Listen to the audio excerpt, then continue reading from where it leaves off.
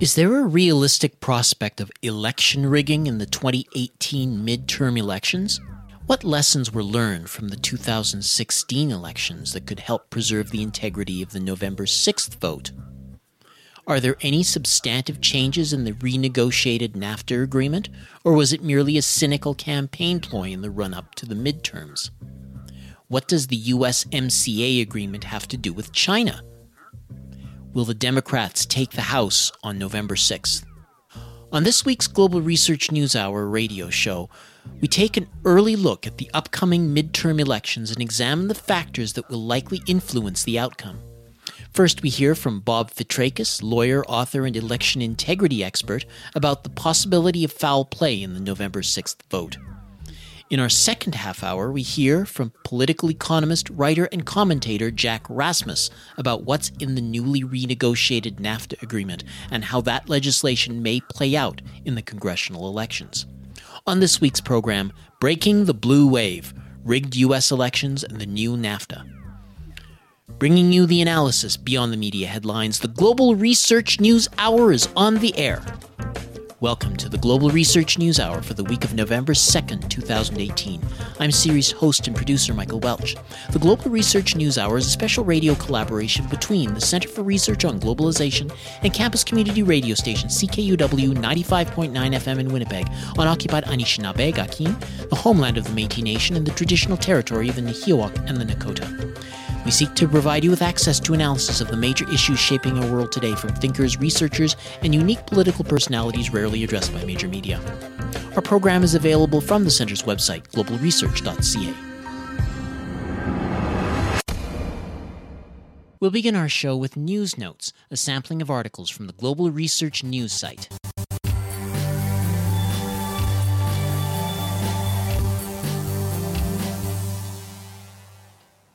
This year's Asian Parliamentary Assembly, or APA, just took place in the southwestern Pakistani port city of Gwadar, the terminal point of the Silk Road's flagship project of CPEC, as well as its mainland maritime pivot, which importantly allowed Islamabad to show off the progress that's been made thus far on this game-changing initiative. Around 100 parliamentarians from 26 countries such as Russia, Iran, and Saudi Arabia arrived to participate in the event, which was the first high-profile multilateral one of this level to take place there. The author suggested back in spring 2017 during a speech at Pakistan's National Defense University that the country prioritizing hosting large-scale events in this growing connectivity nexus in order to promote CPEC, proposing at the time that a brand new function one day be unveiled provisionally called the Gwadar Gathering for bringing together a wide array of academic, political, military, business, and civil society figures. The two-day APA meeting can therefore be seen as an organizational and logistical precursor for preparing Gwadar to host even larger functions in the future, such as the unique one that the author suggested. It's also relevant in and of itself, not only for the work that the organization carried out during this time, but because of the soft power goals that Pakistan advanced as well. That comes from the article, The China-Pakistan Economic Corridor, or CPEC. The Asian Parliamentary Assembly meeting in Gwadar was good news for CPEC by Andrew Korybko, posted October 31st, originally appearing at Eurasia Future. Through its mapping and labeling, the Hamle report explains, quote, one can deduce that Google Maps recognizes the existence of Israel, with Jerusalem as its capital, but not Palestine, unquote. There are further aspects of the way Google has wiped Palestinian life off the map, though. As the Hamle report maps in some detail, Palestinian villages in the Naqab, in the Negev desert, deemed unrecognized by Israel inside of what is sometimes termed Israel proper, the territories of Palestine occupied in 1948, are not properly mapped by Google. These villages are only visible in Google Maps when zooming in very closely, the report explains, but otherwise appear to be non-existent. This means that when looking at Google Maps, these villages appear to be not there. That comes from the article, How Google Wipes Palestine Off the Map by Asa Winstanley, posted October 31st, originally appearing at Middle East Monitor. Bowers was evidently motivated by a combination of rabid anti-Semitism and anti-immigrant chauvinism. He posted comments on social media just prior to the attack linking his hatred of Jews to the efforts of the Hebrew Immigrant Aid Society, or HIAS, with which the Tree of Life Synagogue is affiliated, to assist refugees fleeing Central America. Quote, HIAS likes to bring invaders in that kill our people, he wrote. I can't sit by and watch my people get slaughtered. The language he employed, including the use of invaders to refer to migrants fleeing poverty and violence in Central America caused by U.S. imperialism, is that of the Trump administration.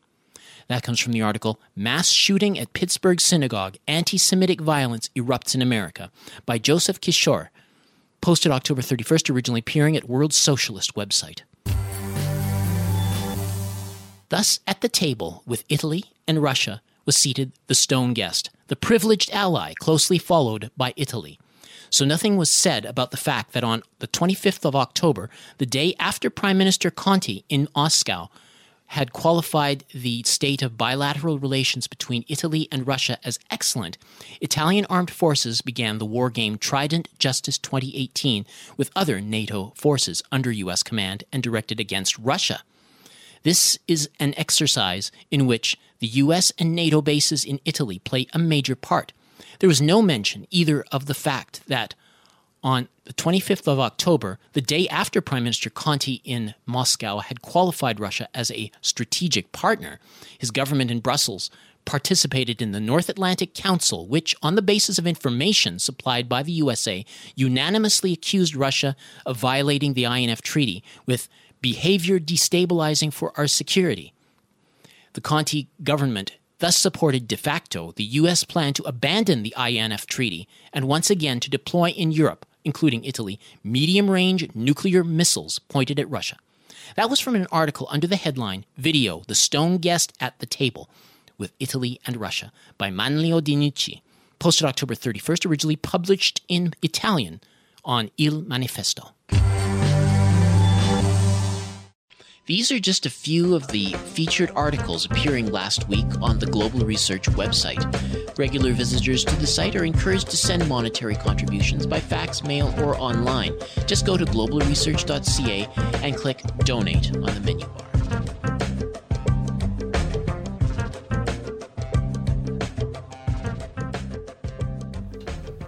Americans are back at the polls on Tuesday, November 6th. For the all-important election of candidates for the U.S. Senate and House of Representatives, as well as elections of governors at the state level. These elections take place at the midpoint of an elected president's term in office. The midterm elections are typically seen as a referendum on a sitting president's performance in office. According to Wikipedia, over the course of the past 21 midterm elections, the party of the president has lost an average of 30 seats in the House and 4 seats in the Senate. Author Philip Giraldi notes in his article for Strategic Culture Foundation that the 2018 midterm elections are being hailed as perhaps the most important national election since those of 1968, which elected Richard Milhous Nixon to power, and of 1980, which resulted in Ronald Reagan replacing one-term incumbent Jimmy Carter. Some of the issues potentially impacting voter choices include the partisan dust-up over Supreme Court nominee Brett Kavanaugh, job opportunities in the wake of President Trump's protectionist policies, and the treatment of migrants to the United States, including the several thousand children, parents, elderly, and other adults from Central American countries now headed for the U.S.-Mexico border wall.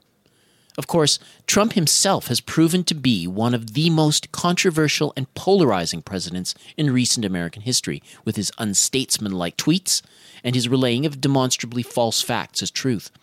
Democrats, unwilling to confront their own failures to connect with the electorate, have accused Russian President Vladimir Putin of interfering with the U.S. elections. The campaign has been punctuated with a number of violent incidents, including pipe bombs being sent exclusively to prominent Democrats, including former DNC Chair Debbie Wasserman Schultz, California Representative Maxine Waters, Hillary Clinton, and former President Barack Obama. There's also the recent mass shooting in a Pittsburgh synagogue, which claimed the lives of 11 people. Many have commented on how the perpetrator, like many white nationalists, have been emboldened by Trump's public statements. In total, Trump backers and detractors alike may be motivated to head for the polls in higher than average numbers to sound off on the issues gripping America in 2018. The political news and polling data aggregator Real Clear Politics is predicting that based on current trends, the Democrats will retake the House of Representatives, winning 203 seats to the Republicans' 196.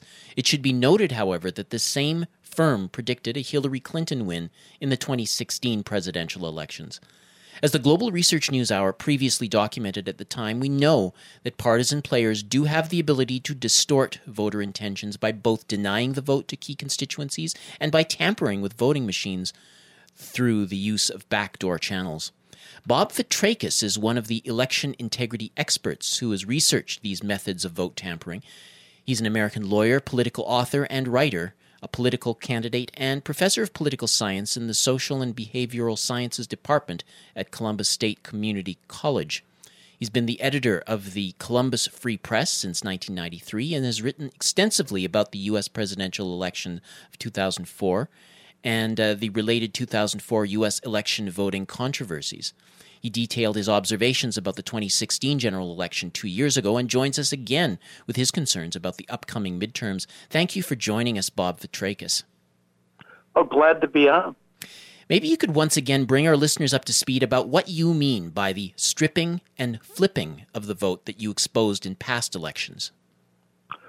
Well, the stripping really is the purging or deleting of names of voters from the voting rolls, and the flip is, of course, once you strip enough voters, it's fairly easy to program a computer to get the results that you want, particularly when the United States votes on machines with software programmed often by partisan for-profit corporate entities who are protected by laws that their programming is proprietary. It's secret.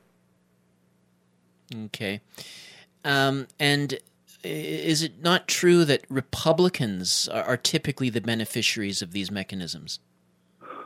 Well, the Republicans historically, a lot of this emerged really around the presidency of George Herbert Walker Bush, and a lot of these techniques were really used in the Third World, were done covertly, so-called benign operations, where instead of bloody coups, you just rigged, local elections, as you did in the late 40s in Italy, or they tried to do with the mainframe for Marcos in the Philippines or over Aquino.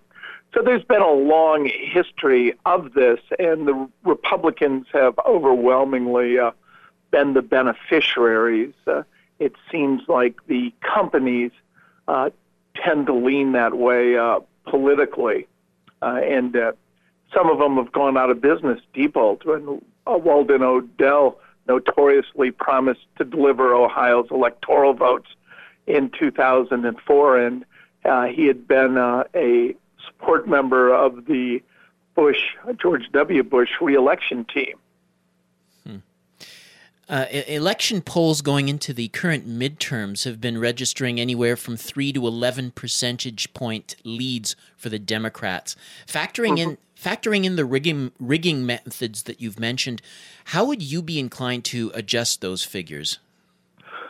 Well, I think I used to think it was in the 5 to 6 vote range, but there's been numerous examples.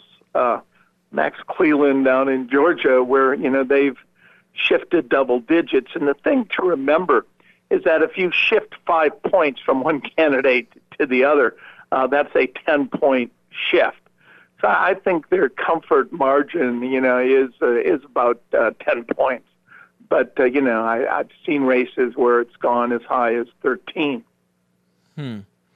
Have you seen any early signs that the fix may be in for the Republicans this time around? Well, it's widely reported, including mainstream newspapers like the Houston Chronicle and numerous other newspapers, and it was admitted by election officials in Texas that there was clearly a problem with the programming in Texas. People that were trying to vote a straight party Democratic ticket were able to do that all except the Senate race where Cruz would show up, the Republican candidate, Ted Cruz would show up as a Democrat on a straight party vote. So numerous reports of that documented and accepted. Are there any other key races that you're watching currently? Well, I'm here in Central Ohio. I'm watching the 12th district race that was incredibly close. And the question of stripping voters there, one of the targets they use are college students. And there's been, thousands of new students in the 12th district at Ohio State University who have been signed up. But the problem in many cases there is you show up to vote and there's no record, or they claim you have to vote provisionally, and often those ballots aren't counted, usually from some minor reason. You signed on the outside envelope below the line, you used a initial on the ballot but didn't put an initial on the outside envelope. You left off a zip code either on the outside or the inside. So there's a real long history of voter suppression of college students in Ohio. I know another constituency that's typically been disenfranchised have been the black and minority voters who typically vote Democrat. Any specific areas that you've noticed where that situation has gotten worse, perhaps? Well, the Democratic Party actually caught a break at the Sixth Circuit Court.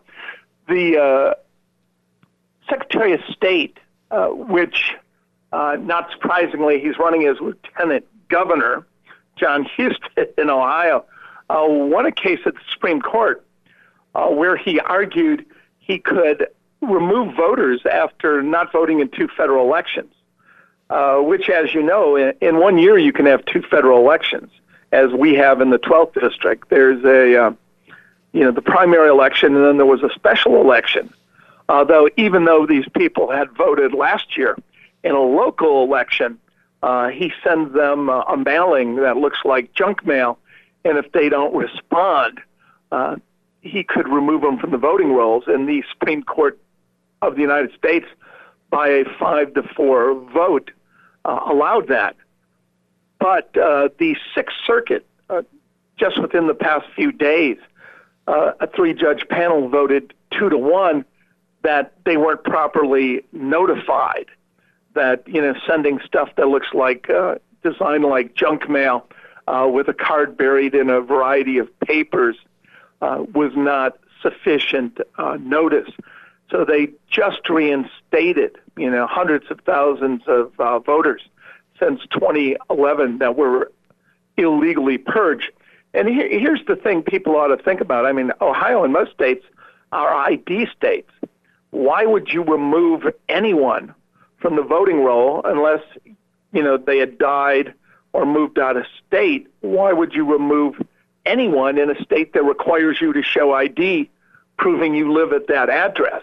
It's never really made any sense to strip basic fundamental rights, particularly from the poor minority and particularly the black community that has been massively targeted in Ohio since the 2000 election. Well, what is the official justification? Is there one? Well, they're arguing that they have to keep the polls up to date. That used to be a mandate of 2 election cycles, that being an 8-year period. Then they switched it down to a 6-year period. Then they switched it down to 2 elections and, ineffective as the court held in the Sixth Circuit, notification. So they've never really been able to explain it other than they can get away with it at the Supreme Court of the United States, which, has shifted in a very partisan direction to anything the Republican Party wants since the 2000 Bush v. Gore decision. Why has the Russiagate meme come to dominate current political discourse around election tampering and not the more substantial methods that you and other election integrity researchers have documented? Well, I think, when you're looking for a new Cold War, and there was some evidence that the Russians, went into some voter registration areas and no real evidence that they flipped any elections, I think it's easier, to worry about some outside power as opposed to deal with the fundamental problem of non-transparency and the fact that you've got private contractors literally with the keys to the kingdom. People that are secretly, programming computers, often here in Franklin County, use 2.3 million lines of code when most programmers, said you could use open source code and need about 1,500 lines to simply count prime plus one. Right? I mean, a lot of these programs subtract votes. And increasingly, we found that many of them, ES&S machines, for example, that have cellular hookups, so you can actually dial into, quote, fixed problems. But that also allows you to fix the election. So I think it's just easier to kind of approach the problem by blaming it on an outside foreign nation as opposed to admit that we've had a non-democratic, non-transparent system since, at least 2000, in that election in Florida in 2000, where they subtracted 4,000 votes for Gore and ES&S added 16,000 for Bush. That 20,000 vote swing was the only reason that election was called by Fox News, which, by the way, used John Ellis, the first cousin of George W. Bush, on a 30-day contract to claim that Bush had won when it was really based on a supposed computer glitch. There has been considerable attention to the integrity of elections since the 2016 elections, certainly. Mm-hmm. Could you comment on some significant innovations since then, which have either alleviated or possibly made things worse in terms of disenfranchising the electorate? Well, you've got the Supreme Court decision that makes it much easier to purge voters, and again, the voters being purged are overwhelmingly minority, disproportionately minority voters in the poor, the core base of the Democratic Party. But you've also have certain people. Again, the one that surprised me was former CI director James Woolsey, who co-wrote an editorial in the New York Times essentially saying we need to go to open source and there needs to be a ballot in every machine. There's also been a push towards the use of digital scanners, which have really developed out of kind of German banking technology, where you scan every ballot, you have a ballot image, and you have audit logs, so you can actually check and make sure that the ballots match what the computer digitized machine is counting. Now, the problem there we've had in Ohio, and I've brought 2 lawsuits on it, is that in Ohio they've won the right to turn their security features off. So you buy these state-of-the-art equipment. 14 counties have it, these ES&S 850s, these county central tabulators. So you think, well, this will be a little more transparent, and then they decide they're going to turn that feature off and use it for write-in votes. So the machines were designed to be, more friendly if there's any adjudication or any questions, and then essentially you turn them off. It's like buying a house and buying a state-of-the-art security system and then making sure it's turned off. Bob Fitrakis, how responsibly has the media in the U.S. reported on the observations that you have documented? Well, it's good to report that 14 years after the fact, the New York Times actually did a New York Times Magazine cover story, and they actually, for them, crossed the Rubicon and reported on stuff that was public fact in lawsuits reported by the alternative media since 2004. They actually reported that the machines were indeed flipping in Mahoning County, where the city of Youngstown is, and really they had never touched that story when it was well known and well documented, not even denied by the election officials. So 14 years after the fact, we now know that the votes were flipping from John Kerry to George W. Bush. And often when they do report it, though, some of the media that reported it mainstream will say something like, well, there's calibration problems. Yeah. They're not saying, the votes are flipping. Your vote's going to the wrong person. They'll say, well, there's some problem with the computer voting machine configuration. That means the votes are going to the wrong person. So they have a tendency, even when they cover it, to not go into any great detail and challenge the legitimacy of a system that does not meet basic criteria for democracy. And finally, Bob, could you maybe let our listeners know how you anticipate that Democrats and the media at large are likely to respond if we see the same disparity between the polls and the actual election results that we saw in 2016? Well, I really have no faith that the candidates are willing to challenge when it appears to be open theft. Remember, in the 2016 campaign, had the results come in, 13 states showed improbable results when compared to the exit polls, which would have been a red flag for the United States State Department had it been a nation state. Had these elections occurred outside the United States, our State Department and USAID would not have verified them because the results were too improbable. And 12 of those states went to Donald Trump.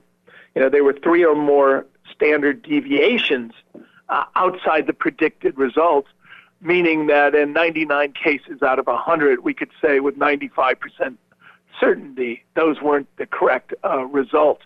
And many of them were well beyond the 99 out of 100. They were 1 in 1,000, 1 in 15,000. But the Democratic candidates have been taught or coached not to really challenge those results. They don't want to be perceived as sore losers. But I think voters should take yellow tape to the poll and police tape and or some yellow ribbons. And whenever a machine flips in front of you, you should put out police tape and demand that they come in and examine the machine and take it out of circulation. I'd love to see that. If you get a chance, you maybe can snap some pictures for us and send them our way. Yeah, it should be treated like the crime zone that it is. Bob Fitrakis, I wish to thank you for your time and for sharing your perspectives with our listening audience. All right, I appreciate it. We've been speaking with Bob Fitrakis, lawyer, author, and editor of the Columbus Free Press. He joined us from Columbus, Ohio. You're listening to the Global Research News Hour, broadcasting from CKUW 95.9 FM in Winnipeg and from partnering radio stations across Canada and the United States. It's widely believed that one of the big issues in the 2016 election, and a critical determinant for Trump, was the promise to scrap NAFTA. Well, NAFTA has theoretically been replaced with something called the U.S.-Mexico-Canada Agreement, or USMCA. The leaders of all three NAFTA countries have claimed the new agreement is an improvement over the previous nearly 25-year-old free trade agreement. The reported removal of investor-state dispute settlement mechanisms and the insistence on increased North American content in autos traded under the deal are hailed as gains. But do these benefits constitute smoke and mirrors? And what about the negative aspects of the deal? Could labor and the environment be worse off? Joining us to discuss the fine print of the deal is Jack Rasmus. He teaches economics and politics at St. Mary's College in California. He hosts the show Alternative Visions on the Progressive Radio Network. He blogs at jackrasmus.com and is the author of a number of articles and books, including Central Bankers at the End of Their Ropes, Monetary Policy in the Coming Depression, and the forthcoming The Scourge of Neoliberalism, U.S. Policy from Reagan to Trump. The Global Research News Hour first asked Dr. Rasmus to provide our audience with his overall take on the USMCA. Well, the main thing your audience should know is that this is a token change. And I've been arguing since last March when Trump initiated his trade offensive with tariffs on steel and aluminum that this is a phony trade war, at least with U.S. allies. It's not a phony trade war with China. China is the real target, but all the rest of this is really about November politics in the U.S. It's about economic nationalist appeals and America First politics and Trump attempting to ensure that in the November midterm U.S. elections he retains control of Congress, particularly the U.S. House. It's very important for him to do so, and he's been politicking, giving speeches none end. And, in 2016, this economic nationalism worked for him, and he's resurrected it again, or never gave it up. And he's using this theme. And the trade negotiations are really a part of all this politicking November election. He said he's going to tear up NAFTA, right? Well, he crossed out the name and he scribbled in a few changes and additions. That's really what we got here when you look at it. And South Korea was the template earlier this year of a softball deal with South Korea. South Korea is one of the biggest, I think, the second or third largest steel importer to the U.S., and they totally got off the hook. And what we got out of South Korea was some token quotas on autos and not on trucks. You see, South Korea and U.S. can sell trucks, and all the growth in autos in the U.S. Are really in trucks, you see, small trucks, light trucks. And the auto industry itself is now in retreat, slowing down. So even the quotas on autos, no quotas on trucks, are just on paper. And that's going to be the case with the Canada-Mexico-U.S. deal as well. One of the provisions in the Canada-U.S. deal is that Canada cannot import more than 2.6 million cars to the U.S. It imports 2 million now. So that's a pretty big cushion there, 2.6 million, particularly when the auto industry sales are beginning to weaken in all of North America and everywhere. And there's no quotas on trucks, so it's on paper. It's a token deal. And of course, we still have the aluminum and steel tariffs. They're not resolved yet, but they will be. They don't go into effect till October 25th, and Trump has said we'll resolve those, sometime in November at the latest. So the deal is not really closed. There are a lot of open ends to it. A number of sections in the Canada-U.S. deal have not been resolved. So is there a deal? Why did they announce there was a deal? Well, again, because Trump needs something before the November elections, and also it makes Trudeau look good that he forced the U.S. to an agreement, and he'll emphasize the areas that he wants to emphasize. And in Mexico, they were rushing to get a deal before AMLO, the new president, comes in. So politics all around are playing a bigger role, I think, in this deal than truly economics. And we can look at in more detail about the deal with Canada and Mexico. But when you look at it, it's a pretty softball deal in a number of areas. It certainly isn't tearing everything up. And of course, American business sighed with relief that he isn't tearing this thing up, because there's a lot at stake for them as well as business in Canada and Mexico. And then, of course, when you talk about business in Canada, business in Mexico, a lot of this is American companies, right? It's not really Mexican companies, it's American companies. So, I mean, like one of the provisions in the Canada-Mexico deal is intellectual property, right? Well, what do they mean by that? Well, a lot of what they mean by intellectual property is big pharma. The U.S. wants to be able to force Canada and Mexico pharmaceutical companies, which are largely American companies located there, to charge high comparable prices in Canada and Mexico, just as they do in the U.S. Well, then the price gouge, and that was part of the deal as well. The dispute mechanism remains in place, except for one small provision there that businesses can't sue their governments, you see. Canadian businesses can't sue the U.S. government, and vice versa, U.S. business, Canadian government, and the same with Mexico. But the dispute mechanism pretty much remains the same, and Trudeau is going to make a big deal about that. See, I won on that one. Well, that is one of the major points that's being raised by progressives on both sides of the border, that the Chapter 11 provision is been eliminated from this new deal. And of course, we've had 58 of these sorts of trade disputes between Canada and the United States, the lion's share affecting the Canadian policy. Well, it's not been eliminated. It's just not changed, you see. It's there. It's in the side agreement. They got to tidy it up a little bit. But all that's changed is you can't sue the governments, you see. But it's there. It's not that it's been eliminated at all. And that's a minor deal, a minor change in the whole dispute mechanism, and a win for Canada, right? That demand was always a stalking horse by U.S. negotiators. They never really were going to go to the mat on that particular element of the deal.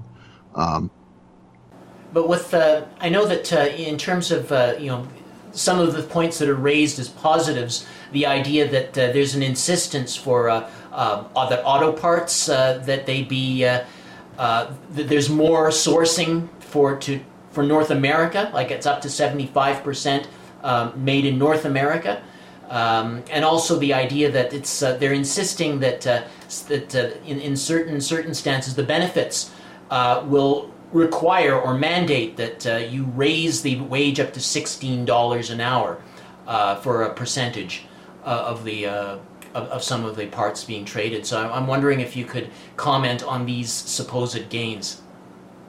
When they say you raise the North American content from 62.5 to 75%, really that's aimed at China, because Mexico was beginning to contract parts from Asia, from China, instead of making them in Mexico. So that restriction, which is really kind of minimal, 62 to 75, is really aimed at China. That's a provision aimed at China. 62 to 75 is not much. Raising the Mexican wages to $16 an hour on 30% of auto workers, by when? Right? How long is it going to take for them to raise it to $16? They're not going to do it overnight. Well, they don't say. And only 30% of the auto parts. Well, that's really tokenism, right? That's to get the labor vote, to get the support of AFL-CIO in the United States, you see. The provision that's not talked about enough, I think, also targeting China, is the U.S. insistence and the agreement of Canada and Mexico that they will not negotiate a free trade deal with Mexico. And if they do, the U.S. can pull out immediately out of the USMCA deal, right? Well, that's kind of an infringement on the sovereignty of Canada, right? And Mexico, you should be able to negotiate trade deals with whoever you want. But in the case of the new NAFTA 2.0, if Canada does that, well, then they're going to scrap the whole thing again, right? U.S. is determining Canadian sovereignty in this particular case, right? So that should be talked about more, because as soon as this thing is wrapped up after the November elections here in the U.S., the big attack is on with China, and it's already well on its way with $250 billion in tariffs on China, and that fight's just beginning. I've been writing about that too.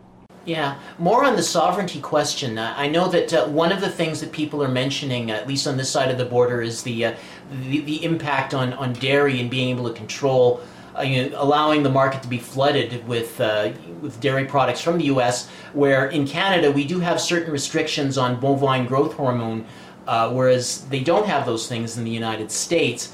So, I mean, that's one major impact coming out of this. And also with regard to the sovereignty, what we've heard is that Canada is going to be, or I guess any of the NAFTA partners, I mean, according to one of the provisions, the NME clause, I think it's clause 32.10, it reads, quote, "Entry by any party into a free trade agreement with a non-market country shall allow the other parties to terminate this agreement on 6-month notice and replace this agreement with an agreement between them."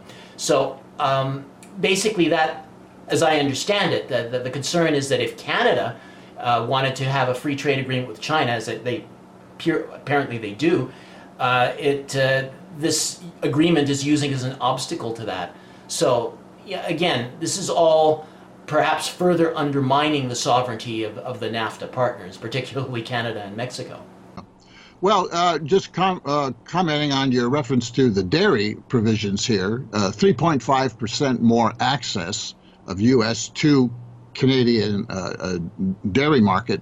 But if you look at it, we're not talking about milk here. Right? We're not talking about selling milk into Canada. What we're talking about is powdered milk and formula milk, right? And that refers to what you were talking about, Canadian limitations on, the purity of that kind of stuff, in the U.S. not really having controls over that, letting these companies that produce powdered and formula milk to fill it full of who knows what's in that stuff, right?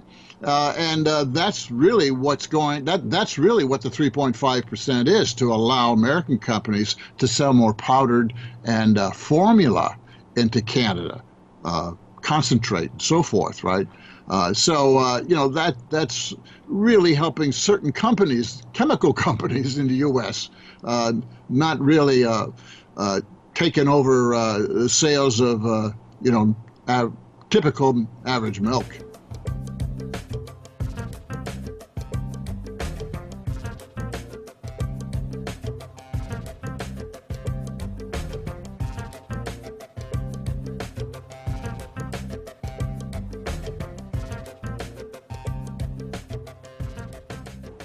On the NME clause, this idea that, what we heard from there was an American lawmaker who indicated that they the American side instigated this clause in response to concerns they had about Trudeau wanting to sign a trade agreement with China.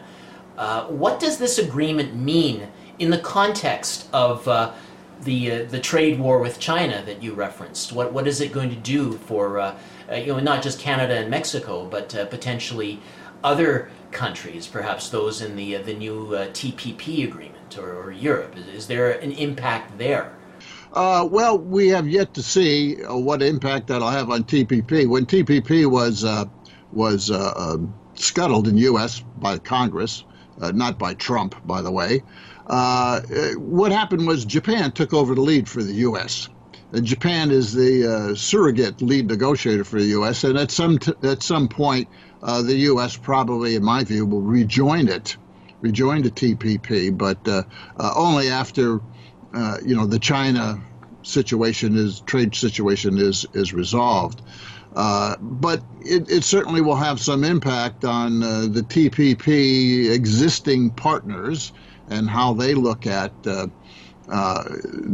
upcoming negotiations. At some point, the U.S. will renegotiate. Trump will with Japan, but Japan will fall in line with whatever the template is here, and that's what we're seeing. We're seeing the template with South Korea and now NAFTA. The same with Europe. Trump started going after Europe, but then he totally suspended all of that with Europe with a deal to focus on NAFTA. As far as China is concerned, it's a different animal as far as trade is concerned. Look, there are 3 U.S. trading team factions in the U.S. with regard to trade to China. I've said this and wrote about this on my blog, jackrasmus.com, and they are as follows. One, you have the bankers and U.S. multinational corporations who want a bigger share of ownership of their operations in China. Up to now, it was 49%. They couldn't own more. China has conceded already, has given the okay for 51%, and has indicated, well, you can even own 100% maybe. So the big bankers love that because they'll finance the deals for the expansion, and the big banks are being given an opening to expand in China. That's why Steve Mnuchin, Treasury Secretary of the United States and ex-Goldman Sachs investment bank CEO, who's led the U.S. negotiating team with China, was quite happy with the deal last May. He thought he had a deal, and he came back to the United States, and Trump scuttled it. The other second element is China has indicated that it will buy $100 billion more a year in U.S. agricultural products. That was the second faction on the U.S. team. So the Chinese have made big concessions to 2 of the 3 factions. What's the third faction? It's the U.S. Pentagon and military-industrial complex and their friends in Congress.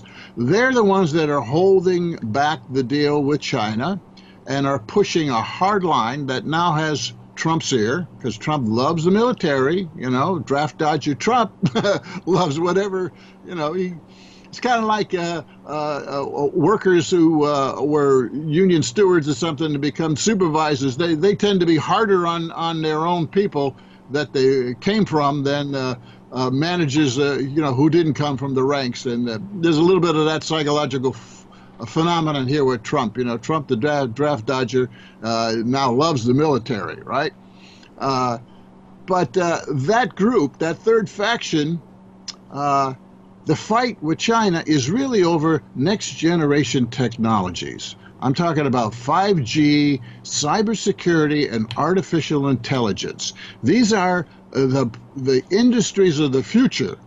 They are also the military technology of the future. And the U.S. is worried that China may just leapfrog the U.S. militarily in certain areas, and they want to stop it. They've put the kibosh on China buying tech companies or buying tech companies in the U.S. They've even come up with this ridiculous thing that somehow China got its chips into the servers of this company, Micron, Supermicron, and they're spying on all the U.S. companies and the U.S. government in the U.S., although there's absolutely no evidence to that effect. Reminds me of the yellow cake scam back before Iraq, right? But it's technology. It's about technology.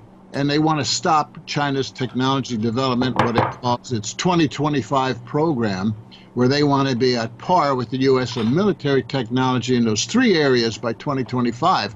Well, that's what's behind putting the kibosh on a deal with China, which they almost had in May, you see.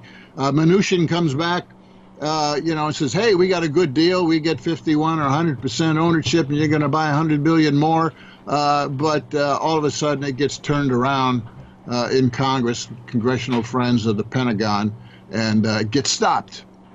And we're going to see after the November elections whether that's going to really escalate into something even more serious, not only on the trade front, but maybe a new Cold War with China. Remains to be seen. But that's going to be the topic of 2019. And of course, as far as trade negotiations with Europe are concerned, the U.S. can't do anything until we see what happens with Brexit in next March. So everything there is on hold for that. But that will look a lot like NAFTA, I believe, some token tweaking. But the China trade war is real. That's why you see this provision, Chapter 3210 in the NAFTA 2.0 agreement, which says you go and negotiate a deal with China, it's all over. As far as our deal is concerned, we're going to be back to square one. By the way, the NAFTA deal does not take effect until 2020, right? And it has to be approved by the legislatures. And who knows what's going to happen. I've been predicting we're going to have a significant recession in the U.S. in late 2019. That could upend the whole thing. Or politically, it's not likely, but the Democrats may push this impeachment thing, although I don't believe that's real on their part. And that kind of brings us to the next question I wanted to bring up, which is the impact on the upcoming congressional the midterm elections.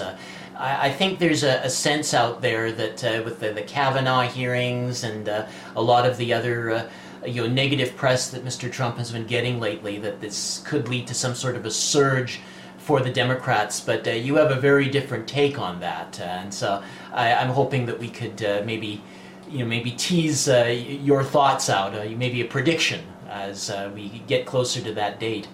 Well, I'm very skeptical of these polls and all this hoopla about a blue wave, right? These are the same polls that in 2016 said Trump would only get 15% of the vote and the Democrats would sweep everything. These are the same pollsters. It serves the Democratic Party to really spin it that there's a blue wave. Now, certainly the Democrats will win some houses, some seats in the U.S. House, but they can't just win some seats. They have to really sweep it to have any change. And even if they sweep it, my view is that they'll talk the talk here about impeachment, but they won't walk it.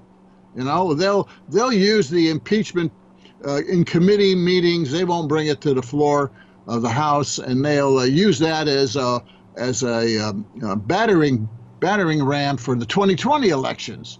I don't think the Democrats are serious about impeachment, but we'll see.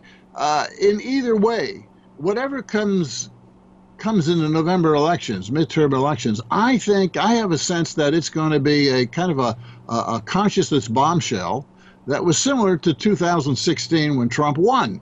Maybe not as strong, but significant, because if the Democrats don't win, what happens to this blue wave? And you're going to see a lot of liberals and Democrats and progressives going to get very discouraged with the Democrats, and rightfully so. And they won't turn out in 2020. If the Democrats don't have a blue wave, then it's really going to start sinking in that the Democratic Party is inept and tactically bankrupt. You can see, the moves they made this year, tactically bankrupt, from the Dreamers thing back February, where they said a line in the sand, we're not going to allow passing of the budget here unless you have the Dreamers bill, and then they totally backed off of that. And then the Kavanaugh hearings, a lot of huffing and puffing. And the latest I just heard was that the Democrats have given up on about 20 federal judgeship appointees here in the last couple of days in order for them to get out of Washington and campaign. They're just throwing in the towel everywhere.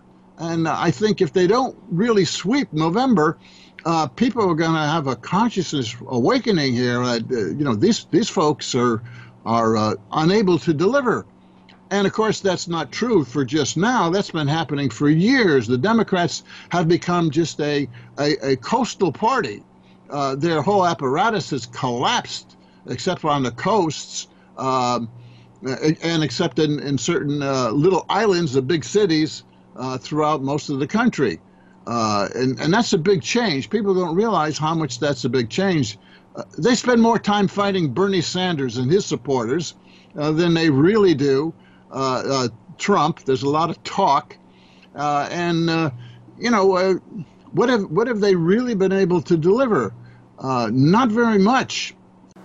The Democratic Party was the party that established under Bill Clinton that saying, "It's the economy, stupid," and it doesn't seem really like that's been their focus. Whereas the Republicans, at least they're addressing it rhetorically.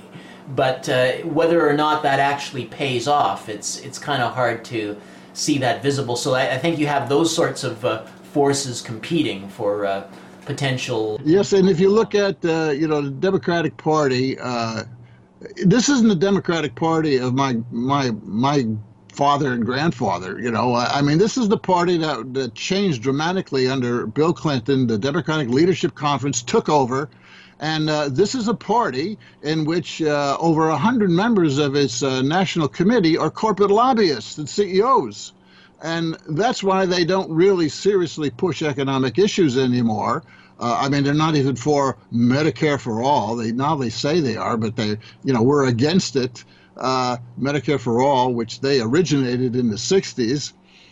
And they're all for identity politics. You see, identity politics, I think, is a big conspiracy to avoid talking about the real economic issues, of wages, of pensions and benefits and jobs and all these other real issues that the Republicans are leveraging. They're not going to do anything about it, but they're leveraging that discontent. Trump was very good at that.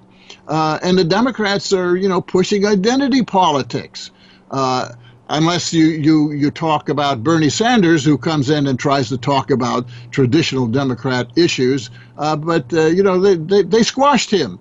And their recent Democrat National Committee convention, they retained the superdelegates. Only on the first vote of a candidate would the superdelegates not vote. But nonetheless, the chair of the Democratic Party can veto any candidate who runs on a Democratic ticket. They're going to make sure that there's no more real Bernie Sanders, that there's no more real resurrection of the Democratic Party.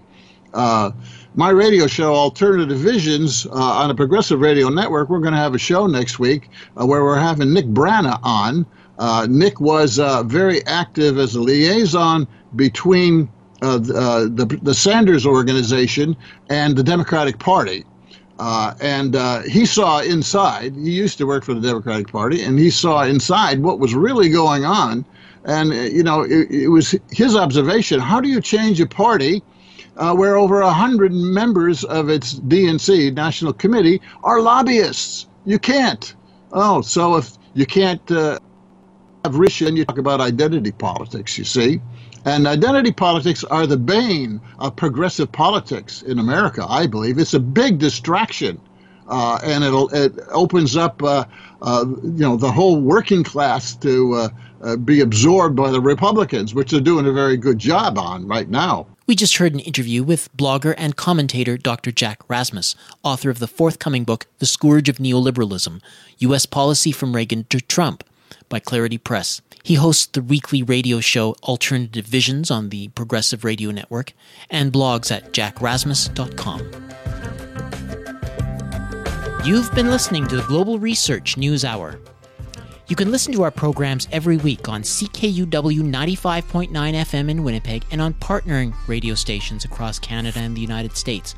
You can also download each episode from the website globalresearch.ca. To leave feedback on this program, email globalresearchnewshour@gmail.com. Technical assistance provided this week by Paul Graham. I'm series host, creator, and producer Michael Welch. Join us again next week.